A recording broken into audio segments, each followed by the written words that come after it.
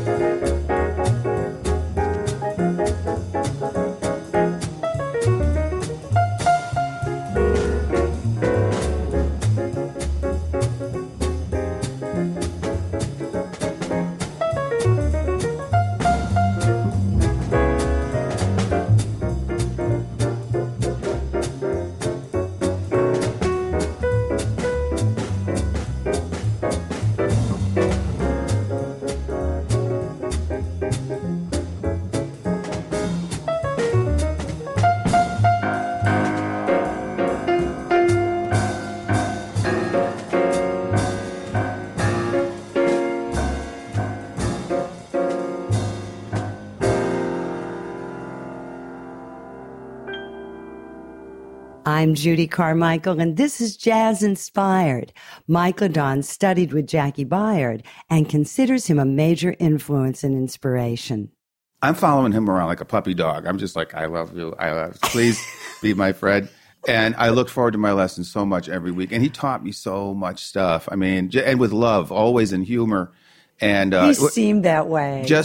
And he had like the first 15 lessons where like he had sheets and he would run you through these exercises that he came up with. But basically it was two pianos in a room, him playing all this incredible stuff, and me sitting there with my jaw open and saying, "No, wait, stop. What was that? And show me that, and show me that." And that's how we had our lessons for 4 years. And I learned so much from this guy. Like we were saying, he wanted to be Fats Waller, basically. He wanted to be the happy center of attention guy that brought joy to everyone. And but he also played, of course, with Charles Mingus, so he could play totally out. And then he could play like Errol Garner. He had his own language that was coming out of Bud Powell, but it wasn't Bud Powell. Right. And then he had all of this other boogie woogie and blues. And I mean, he could do anything. And he'd sit down and do them at the lesson, always laughing like it was a joke. Like, look at this. And he'd laugh it off. And he'd be playing some incredible. And he could play like Hank Jones. And he could play like, like he had that touch like Hank Jones, this beautiful sound, warm out of the piano. And he knew the history so well. And the funny thing is he played avant-garde stuff with Mingus, but he didn't really like avant-garde stuff that much to listen to. Oh, that's interesting. Yeah, but his take on avant-garde was really just like a next step of Duke Ellington. He just kind of took Duke and broadened it a little with his own crazy, wacky, and Earl Hines, who he loved. Well, Earl Hines was out. To me, when you think about Hines, he's going along, you're thinking, oh, yeah, it's a nice little stride thing. And then he goes outer space. He's out. but in the best sense of the word. You know, like Exactly. he actually makes music out of being really, really free. Exactly. He's got no boundaries at all. And that's how Jackie was. He had no boundaries. He didn't care that people put him down for being sort of a chameleon. He didn't care at all. He was just like, that's what I love. I love all of it. And he could do it all. Yeah. You know, and I remember he used to play Take 5, Boogie Woogie in 5/4. Yeah. That is doing it all. That's incredible. Incredible. That says it all right there. It does. Yeah, so he was, and I loved him to death. And he became like my parent up there, you know, in Boston, because it was a cold, dark time in my life. And then when I moved to New York, he was here too. And so he let me teach for him at Hart, and he let me teach for him at the New School. He got involved with me right away and kept me going and got me going, you know. So he was forever my like a family member, and then he you know, he got murdered. No, I know. I know. Such a sad thing. That was a terrible day. I went to his funeral. I went and saw them bury him and everything. I mean, he meant a lot to me. So, oh yeah. Yeah, but I mean, those days when I first met him, they were so. I mean, he saved me up there. I don't think I'd have made it. In fact, I wouldn't have. He's the only reason I stayed there, because I didn't like doing the conservatory. It was stiff. It was elitist. And the classical people there were almost like the Trumps of their time. You know, they were like, oh, you jazz musicians. I remember I had you had to pay $200 a year to get a practice room priority on your student ID so that you could go to the third floor of the school, and you always had a practice room for piano. If there was a cellist in there or a violin, you could tell them to leave. And so I had this is what you did. And then the fourth year I was there, they changed the rule. And I'm in there, and I showed my practice room priority to the cellist, and she said, no, you no longer, you're in the jazz department, right? You don't have practice room priority. And I said, that's got to be a mistake. I paid the money. Nope. Go see Rosenbaum was his name. So I went and saw him, and he said, she's right. Get your money back because you no longer have practice room priority. I said, why? Because what he didn't know was I was splitting my time between Jackie Byard and the classical. I stayed in both departments for the whole time. And most of the stuff I practiced was my classical stuff. So I said, you know, I'm practicing classical. It doesn't matter. You're in the jazz department. You don't have priority. That's where they were at. So that made me hate their guts, basically. Well, absolutely. I mean, I held that against them, and I still do. And I think, like, thumbs down. Sorry. Well, and it's wrong on so many levels. I just, as you're saying it, I'm also thinking, though, that one teacher, that one moment, I mean, it's so important. Yes, your father was a jazz musician. There's other things. You have enormous talent and drive and all of that. But the fact that you say with certainty that he saved you, that you wouldn't have kept. No doubt. Think about it. Because I can think of moments like that when somebody handed me that tape of Count Basie. You know, the things that make you go, yeah. Life-changing. That's it. Moments. Yeah. And it really speaks to how important great teachers are. Yeah. Because that's another thing that doesn't seem like, and great people. You know, because he was just, as a person, you know, I grew up in a pretty warm Italian family, you know, and pretty protective, but it was happy, and there was always warmth in the house. And so when I went up there to Boston, it seemed cold and isolated. That's how I felt. And so when I met Jackie, it was like going home. You know, it was like, this is a person who's like, it could be a member of my family, you know? And so that's where I was. So when I was around him, all was good. And he helped. Like I say, he had this beautiful, supportive way of speaking to you, too. It was always like, you know, oh, that's great. You know, and you remind me of, and he'd name some great pianist. And it just make you feel like, wow, I might actually be able to do this.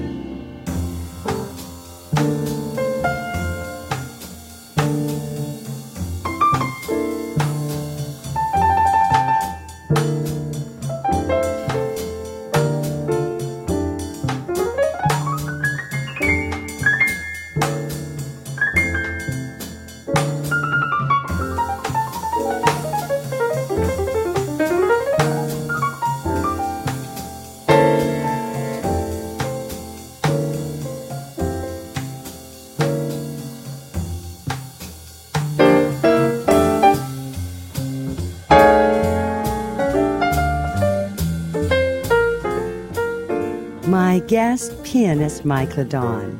I'm Judy Carmichael, and this is Jazz Inspired. Something else that is significant to me that you're saying is how he taught you, because the people, I haven't had a lot of great lessons, and I didn't have a great piano teacher or music school, any of that.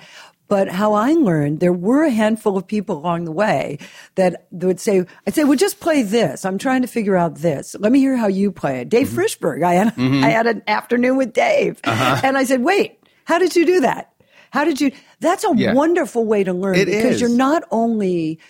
It isn't written down. You're seeing what they're doing. You're seeing how their hands are. You're seeing their feel. I remember you and I off mic, we were talking about crying and getting emotional about different things. And I remember with Dave and all my guys I was hanging with, I worked at Disneyland, they were all like, why do you get to meet Dave Frischberg? You know, because I was really young. Why'd Judy get to meet him? Yeah. And so I did, but I remember that I played my little thing. I was just starting to improvise, and he goes, well, don't play a set piece. Show me something, don't play one of those fat things.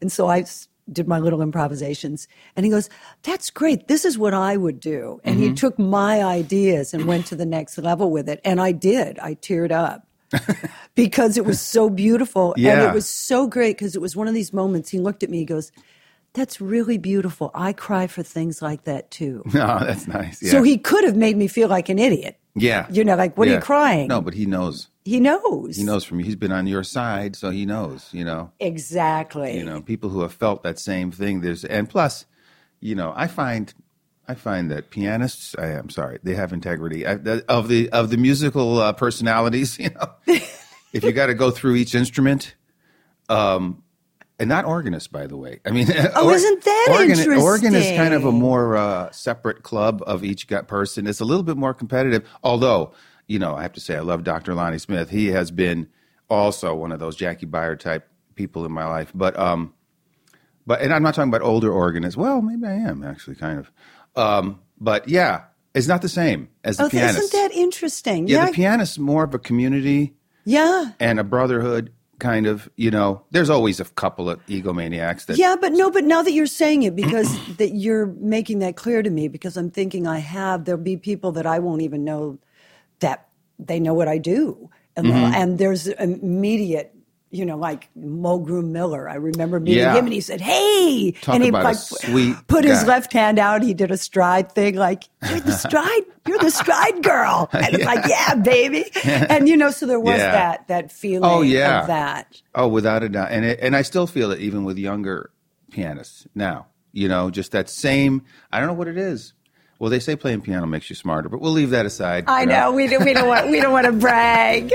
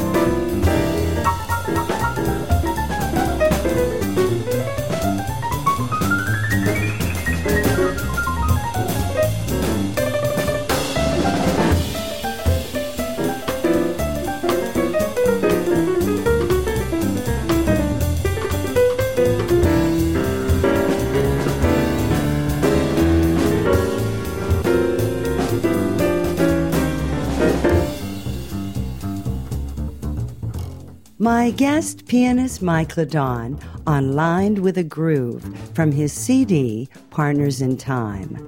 I'm Judy Carmichael, and this is Jazz Inspired. Talk about Jimmy Smith. Well, my sister had one of his records when she's 8 years old. Oh, wow. And I used to listen to it. It was called Live at the Village Gate. I liked the picture on the record. It was cool. It had him on the stage with a red light on him with the B3. And I was already into the B3 when I was even younger than that. Really? Yeah, because I heard it on, I was into R&B music. Right. And I heard it on those records. And once I heard that sound, I wanted to be able to make the sound. And my father owned a music store. So he had a Farfisa organ at his store and a Leslie. So that was the first thing when I was probably around 7 or 8 years old. I used to go and hook that up and look for the sounds that sounded like the B3 I heard on, Booker T and the MG's records or something like that. And I was listening to that kind of stuff. And were you taking piano lessons then? Yeah, I was already playing piano, but this was like for me, And so the Farfisa did allow me to learn, because I was also really into James Brown. He was my hero. I mean, I used to dress like him. I was just going to say, I was going to bring up that clothing. Yeah, the clothing, totally. I had you had the whole thing going. Purple pants and the pointy shoes and the Italian knits. And I had a whole wardrobe like James Brown. And so I used to play the James Brown horn lines in my right hand on the organ and then play the bass lines. They had a little bass, reverse color bass keys. So the white keys were black. The black keys were white. And you could play bass down there. And then I got a little group together, like with my cousins, and I taught them the drum parts and and we had a guitar player. It was an organ trio. It was me with bass and the horn lines, and then my one cousin was on bass, on guitar, and we actually had a bass player, and I sang. I didn't know you sang. No, I don't. Oh, all right. I was going to say, have I missed that all these years? I screamed more like, but... Anyway, we put this little band together, and we called it Soul People. Yeah, and we had I made a thing for the drum head because that was back in the days when, the Beatles and the Monkees, and they had the bass drum head, always had something. Right, it always had. So we made a thing for the bass drum head, and my mother made us shirts that matched out of satin. Yeah, and we went out and did gigs at 10. So that was my first experience playing, and we used to drag around the Farfisa with the Leslie. Like junior high school dances, and I learned a whole repertoire, and I remember, but it is something, for a little kid to play bass line, horn line, and sing. That's three things. So I had to do it, and I finally got the coordination, and I could remember the lyrics, and I could get funky kind of, and it must have been very cute. Anyway, I did that for a number of years where we rehearsed at my dad's store. So the organ was already a major part of my professional life. Yeah. And we rehearsed in the basement, and we would open the windows in the summer, and all the kids from the neighborhood would come and dance outside the window while we played. So that's what I loved. Yeah. The most. I loved seeing people dance and then playing a groove. So that never left me. It was like, that was what hooked me.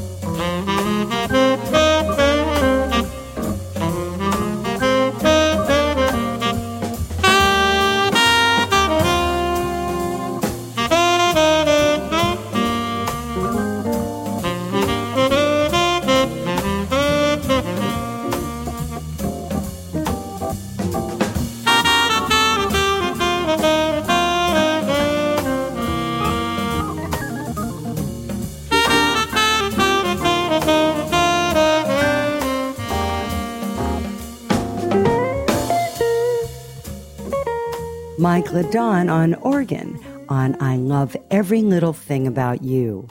I'm Judy Carmichael, and this is Jazz Inspired.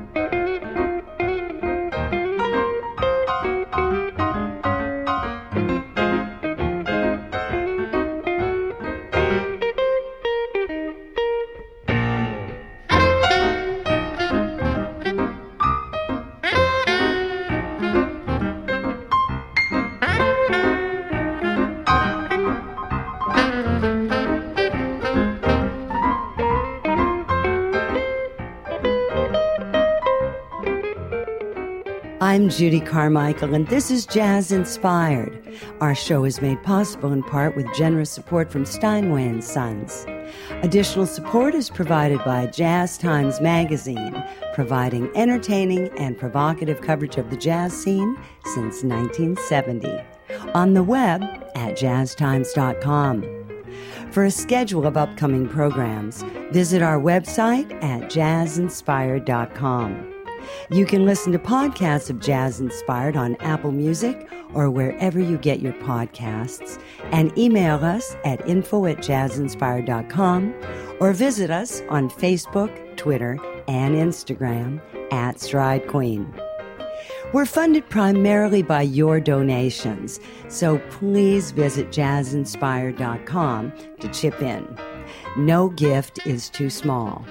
2020 marks our 20th year, and we need your support to make it all happen. Thank you. I'm talking with Mike LeDonne about his early years playing organ and developing his style. I wasn't listening to Bird or anything yet. I was just into rhythm and the communication, the connection that music had with people right away. So we went on doing that, and then finally at 14, my dad bought me a Hammond organ. And God bless him, he would move that thing to jam sessions for me if he had to, like just in the van, because he had a van for the music store. I don't know how he did it. He would take it out of the basement by himself with the Leslie and go and bring it, set it all up. I'd play, and I'd call him, come on, let's go home. And he'd do it backwards, Never complained, never said, God, this is ridiculous. He was just sweet. He was so happy that I was playing. And we would play together too, But that was the beginning of the Hammond. And once I got the Hammond, I got really into Jimmy Smith. And I had a record player downstairs in the basement with my Hammond. And I just took the Jimmy Smith records down and started listening to the sounds he got and trying to figure out what the settings were and how he got the sounds. I had no lessons. I was just figuring it out by sound. Oh, really? So yeah. You were really teaching yourself. Totally self-taught. But it's got to be a real thing for your ears, though. Great ear training because of those different sounds. Yeah, and you're just experimenting, and it's so much fun. I could be down there for hours doing that stuff, just figuring it out. And then, as time went on, I figured it out. But I wasn't playing jazz yet. That was way ahead of me. But I was able to play in funk bands. Mm-hmm. I was in sort of like a Tower of Power kind of funk band by the time I was, 14. Tower of Power. Me too. I love them still today. But anyway, we were doing that. So I came up out of that kind of rhythm and blues funk thing. But the jazz was always there because my dad was stone jazz musician. Oh, he was. And so was he playing you a lot of jazz? All the time. Oh, okay. In the house. We had all his records. And what was he into? Well, he was into Oscar Moore. That was his thing. The Nat Cole trio. He could sing like Nat Cole. He had won the Major Bowes Amateur Hour when he was 17, which was like the America's Got Talent of the day. And they put him on the road, and he was making records, and he was handsome, too. He looked kind of like Elvis Presley or something. He just had this real handsome Italian guy thing. So he was out but he didn't have piano. He had a 4-mallet vibes player who played chords. He had bass, and he played guitar, and he played like Oscar Moore, and he was totally self-taught, too. It was completely natural talent, and they were grooming him to become sort of, make a hit. But my mother didn't go for it. Once he met my mother, she put a stop to it. So he always had a gig in town, a local gig 5 nights a week, and we'd be at the store all day. That's where I was raised, in the music store. Every day after school, music store, and I'd be playing every instrument and just hanging out, with him. And all the musicians came to the music store from the area, because he'd be in there playing guitar and smoking cigs, and he'd have a refrigerator in the back with a case of beer for everybody, and it was a hang in the store. It sounds like a great hang. It was a great hang. And you know what? I taught lessons there when I was 10. Yeah, I was. You were giving lessons, I was piano lessons. I could give like beginner, John Schaum book 1 lessons to some beginners. John Thompson books. John Thompson, that's the one I'm thinking. We all had them, the red books. That's the one, the red books. So, and I would have students who were like 30, and they'd walk in, and they'd see me, and it'd be like a grown man. They'd see me like, "Who are midget, you?" Right? I say, "I give you a lesson." And then I would cheat them out of their time, because if they didn't practice, in 10 minutes, I'd be like, "Okay, you're done." And my father said, "You can't do that, Mike." So it didn't last too long, my teaching career at the store. But I got to meet all these cool guys, because they were all teaching there. So they were in their 20s, and they had long hair, and they were rock guitar players, and I was hanging out with them in the breaks. That's how I got in this Tower of Power kind of group, because they were teaching at my dad's store, and they owned a house in Bridgeport. And it was really like what you read about, like they all lived in this house, and in the basement, they had a B3 and a Fender Rhodes and all this gear. And you could go there every day and just jam and play and they were really good too. So that's where I got. It was just a musician's delight. It was heaven on earth, really. It really was. And I was so excited about all of it, because all that music, I came out of James Brown. And so all of the funk groups of the 70s, like Earth, Wind and Fire and Sly and the Family Stone. I loved all that. They were just coming out with all that stuff. It was all new.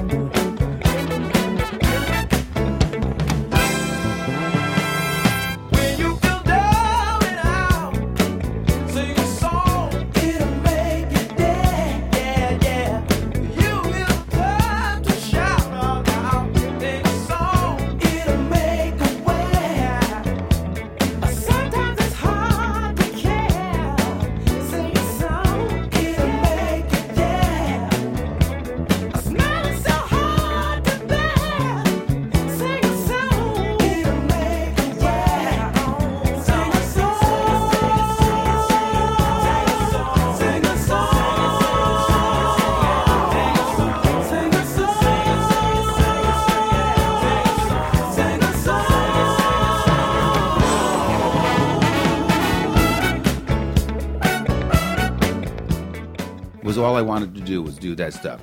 And that's what I did. So that's what I'm saying. When I went to New England Conservatory, that's where I was coming out of. No, that's what I'm thinking about. Of course, you went over to the black guys sitting there and saying, I'm with you. Exactly.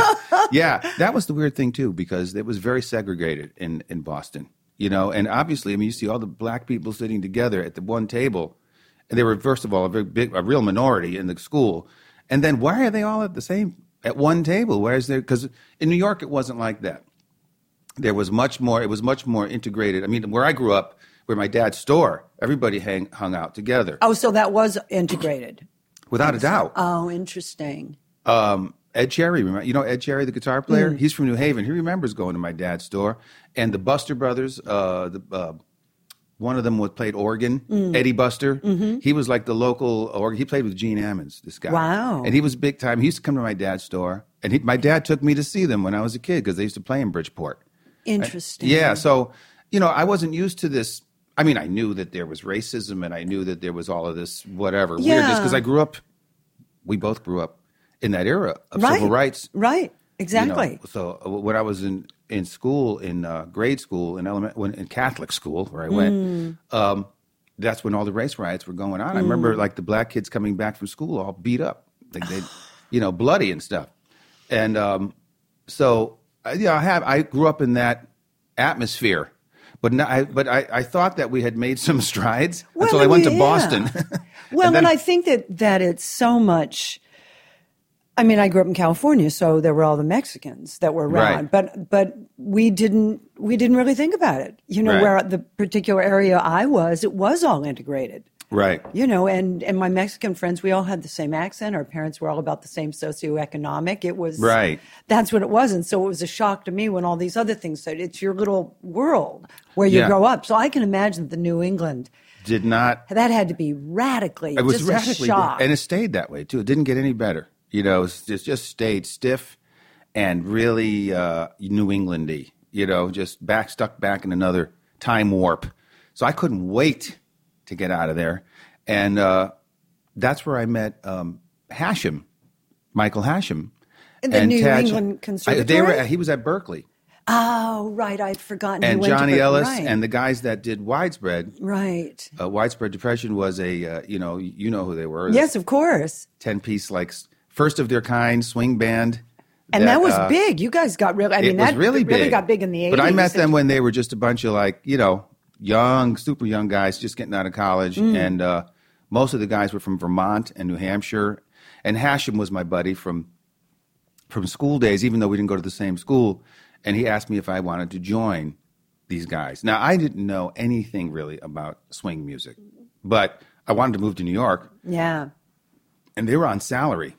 I know that was, and to give people a little bit of an idea about it, it was one of the things I was looking forward to, because I think about all the things you're doing now and all your records and all that. And then I think, that's right. We met back in those days when I first came, when you were doing that, and you were with Benny Goodman as well. That's and right. I don't think people associate you with those swing things as much as they associate you with this, you know, badass organ player, bop piano player. You know what I mean? Right. It's a different. No, it's different a whole thing. different thing. And the reason I like to bring it up too is because I know how much that's influenced your music, because you have those roots, because I know that you're a fellow Hank Jones lover and Tony Flannery, all of that. So talk about a little bit of that scene then, because people won't know that, because it was actually really popular. The thought of a big band being on salary, that is something of young guys. That, you know. So this was what years? This was, because this is 78. Yeah. When I moved to New York. And doing the college circuit and all of that. Yeah. And so you went and you became their piano player, but didn't know much about swing music. Not really. You know, they liked my playing, but I dug in, and they really schooled me in a lot of stuff. I mean, I was into Ellington and stuff, but not really, you know, really deeply into Teddy Wilson or Earl Hines and Fats Waller and James P. Johnson and all of that stuff. So they really, you know, being in that band, first of all, you have to solo in those tunes. You can't be up there playing like Bud Powell. No. Which was what I was into in college. Right. You know, Bud Powell and Monk was all I was into, really. So I come into this thing, and I just do the same thing I did all my life, which was get into the records and start to learn the language, which is something I really enjoy to this day, is learning languages. This was how I see it, you know, and then pulling my personality up. That's what Jackie did, you know. And so you pull your personality, you find your little niche, and how can I, you know, that's what you do.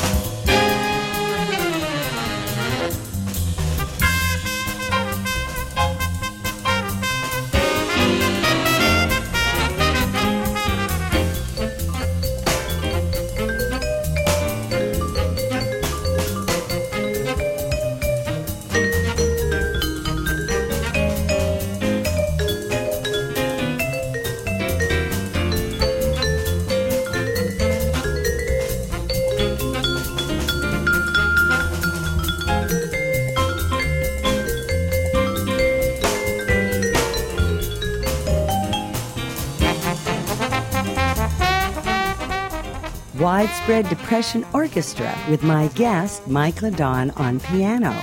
I'm Judy Carmichael, and this is Jazz Inspired.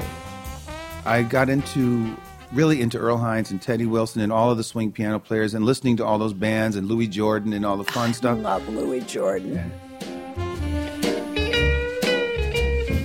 I got a gal who's always late. Anytime we have a date, but I love her. Yes, I love her. I'm gonna walk right up to her gate and see if I can get it straight, 'cause I want her. I'm gonna ask her, is you or is you ain't my baby? The way you're acting lately makes me doubt. You is still my baby, baby. Seems my flame in your heart's done gone out. A woman is a creature that has always been strange. Just when you're sure of one, you find she's gone and made a change. Is you is or is you ain't my baby?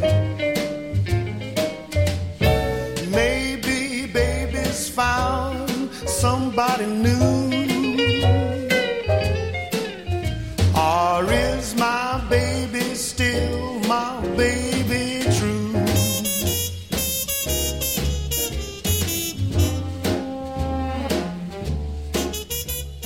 And so I'm listening to this stuff and I'm realizing that I love it. You know, it's not just something I'm doing to keep myself working, but so I go deep into it, you know. And of course, we had an apartment when I first moved here. I lived on 110th Street with John Ellis, who was the drummer and one of the arrangers in the band, and Tad Scholl, who was the tenor player. You were at 510. Yeah. 510. I was at 504. Did you know that? No. I really? live next door. You're kidding. Oh, my God. Isn't that funny? It's West only, 110th. Yeah. That's right. Yeah.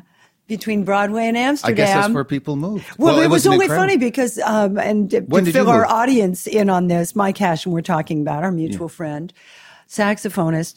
When I first moved to New York, that was my first place, and everybody said, you know, you've got to meet Mike Hashem. He does this kind of this direction too. Yeah. And unbeknownst to me, people told him the same thing. Yeah. And then I was at a coffee shop on Amsterdam and 110th having coffee with Howard Alden, guitar player. Yeah.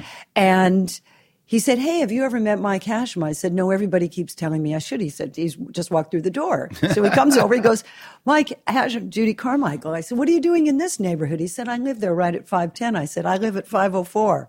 So we lived next door to each other all this time and had never met. That's insane. So I live next door to you. That's amazing. Well, that apartment was crazy. Yeah, so but you were living with all those guys. Hashem and Tad and John and I lived there. It was a big apartment. Yeah. I remember the apartment. And we used to jam. Oh, it was so much fun. You could get up right away, listen to records, and then jam, play, and then eat lunch, and then play. And Widespread had so much work that we would just get our itinerary from the leader of the band, who was Johnny Holtzman at the time. He was a singer and a vibes player. And we would just get in the bus every day and go where they told us to go and play the gig, you know, and then act crazy and come home and do the same thing every day. And it was total saturation in not only being a musician, but also in that music and in entertaining people, not only just playing jazz for people, but entertaining people, you know, and making them dance or making them want to jump out of their seat and do something. Which you were coming right back to where you were. Right, that you which said is what you I loved liked when you were in a the kid. first place. Yeah. And we used to hang out. We used to do these double concerts with Roomful of Blues, who was like sort of like the Widespread of blues bands. Right.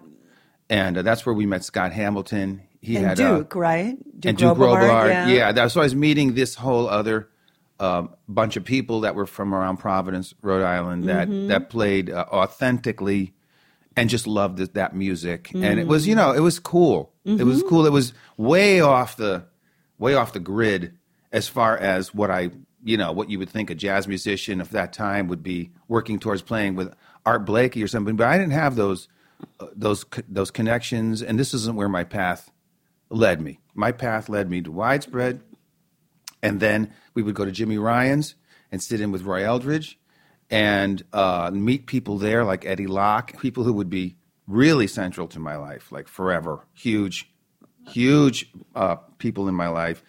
And I worked at Jimmy Ryan's as the house pianist for 3 years, every five nights a week, 6 sets a night at Jimmy Ryan's. And that was that's old school New York. And Jimmy Ryan's, was the first jazz club in New York ever on 52nd Street. Did you know that? Yeah. It was the first club, and then it moved to 54th Street after 52nd Street died. Where was it when it was right next door to Eddie Condon's? That's when I went there. Was that? That wasn't the original location. Okay, I didn't The original think so. location was on 52nd. Okay. Yeah, and then you had those two clubs. So you had Condon's and Ryan's, and that was our scene. Right. We would all go hang And out Roy there was there. as much as possible and try and sit in and get to know everybody. And then you'd go to Bradley's and you'd see Hank Tommy. Jones and Tommy and Cedar and everybody down there. And I mean, it was a magical time to be in New York City. I feel bad for young folks today that they don't get to see that kind of mastery on a regular basis. Right, which we did. But I did get to see, and you did too. Yeah, because that's when I came, and I didn't realize that wasn't the normal thing. I Right. came, and I just happened to hit it at the right time. And you also had the other guys like Dick Wellstood, and Dick Hyman, and Ralph Sutton, and Jay McShann, and they would be coming to town and playing their thing authentically. Yeah. And so it was just, none of us ever thought we were even close to that. We were just, keep your mouth shut, wear a suit and tie, and absorb it. Look humble and act humble. Yeah. And that's what, and absorb it, exactly. And then, got to meet Jimmy Rolls, and he became a big central figure in a lot of our lives and gave us the opportunity. He'd always have us sit in at Bradley's. That's how Bradley got to hear me play, and I started working there. Oh, so that's how that happened. That's how that happened. Yeah. And I think that's an interesting thing to talk about a bit is the people think that everybody sits in. I've talked about this a lot, that you had to be asked to sit in. It was an honor, because I remember the places that I sat in. It was a big deal. But you had to rise to that occasion. I talked to Duke Robillard about this because I can't remember who it was, but somebody asked him to sing with them. And it was downtown. I can't remember the club. And he chickened out. He didn't think he was worthy. No, I did. I could totally understand that. And I know, because I know Roy Eldridge told me to sit. He said, "What do you do?" Yeah. And I said, "I play stride piano." He said, "Yeah, play a handful of keys." And so and that was his. And I did. I got up and did it. And he loves stride. Oh, Boy. yeah, but it was one of those moments because it was really. Nobody wanted to hear me. Scary. I still lived in California. I just I know. was coming in to meet Roy Eldridge, Yeah. And he was on a break because he worked at Jimmy Ryan's, right? Yep. So night. he was there at Eddie Condon's taking a break, just hanging. And I sat down. He said, "What do you do?" The reason I bring it up is Jimmy Rolls asking you to play. And for those of our listeners who don't know what Bradley's was, there were these iconic rooms that existed at a certain time in New York where the great people played. To be asked to sit in at a place like that was a great honor, and you had to deliver. And that's the point. And it was very threatening. That's what I say to... And it would happen at like 2 a.m. too. Exactly. And there'd be people, but you're following Jimmy Rolls. Right. So talk about delivering. And you're just some little kid, who's in awe of Jimmy Rolls. Exactly. And I think it was me and Hashem, actually. I think we sat in together. Really? Yeah, because Jimmy loved Hashem. I know. He was a big they were figure really for good him. friends. Yeah. And Jimmy and I became good friends, but I think he and Hashem were friends first. And then when Jimmy would see me, he would have me sit in by myself too. And we became close friends. And then Bradley started hiring me to play brunches on Saturdays. I played by myself, Saturday and Sunday brunch. And that's how I got to be friendly with Wendy, his wife, because she would bring her kid in and have a hamburger and listen to me play. And it was just nice, And then I graduated to getting, a Saturday night and then eventually whole weeks at Bradley's for years. And, getting to play there. I mean, wow. You'd be playing doing your best because it was just duo, no drums. Right. Until the end. They had drums by the end, but basically it was duo. And as a young man, playing duo was really challenging for me. I liked having the drums to sort of fill in all the empty gaps, so, but I'd be in there playing my little duo stuff, and then you'd look over and Ray Bryant would be sitting right next to you, and then Tommy Flanagan would be in there, and Freddie Hubbard, and Stanley Turrentine, and Max Roach, and they'd all be in there, and you're just trying not to look and just keep your head down and hope for the best. That's how I felt most of the time.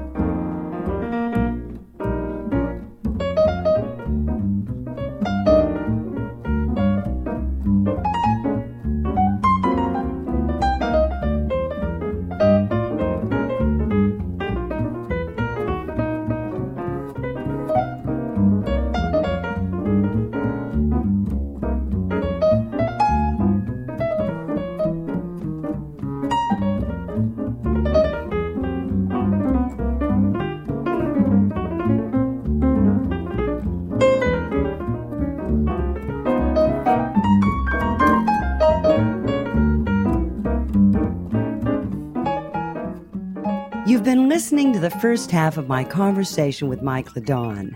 I hope you'll join me here next time when I talk with another creative person about how jazz has inspired their life and work. I'm Judy Carmichael, the host and producer of Jazz Inspired. My production engineer is Curtis Heidoff.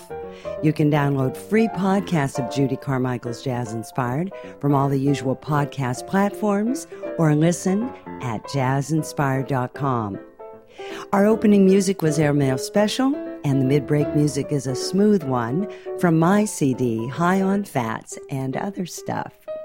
The closing music is Old Fashioned Love from my CD Trio. I'm on piano with Mike Hashem on sax and Chris Flory on guitar. Judy Carmichael's Jazz Inspired is made possible with generous support from our listeners and from Steinway & Sons. We're funded primarily by your donations, so please visit jazzinspired.com to chip in and keep us on air. Any amount is appreciated. And 2020 marks our 20th year on air, and we need your support to make it all happen. Thank you. Judy Carmichael's Jazz Inspired is also sponsored in part by Paige at 63 Main in Sag Harbor, New York, serving organic microgreens and vegetables grown on their own energy-efficient indoor and outdoor aquaponic farms. Better taste, happier planet. Visit Paige at 63 Main at opentable.com. For more information, visit jazzinspired.com or judycarmichael.com.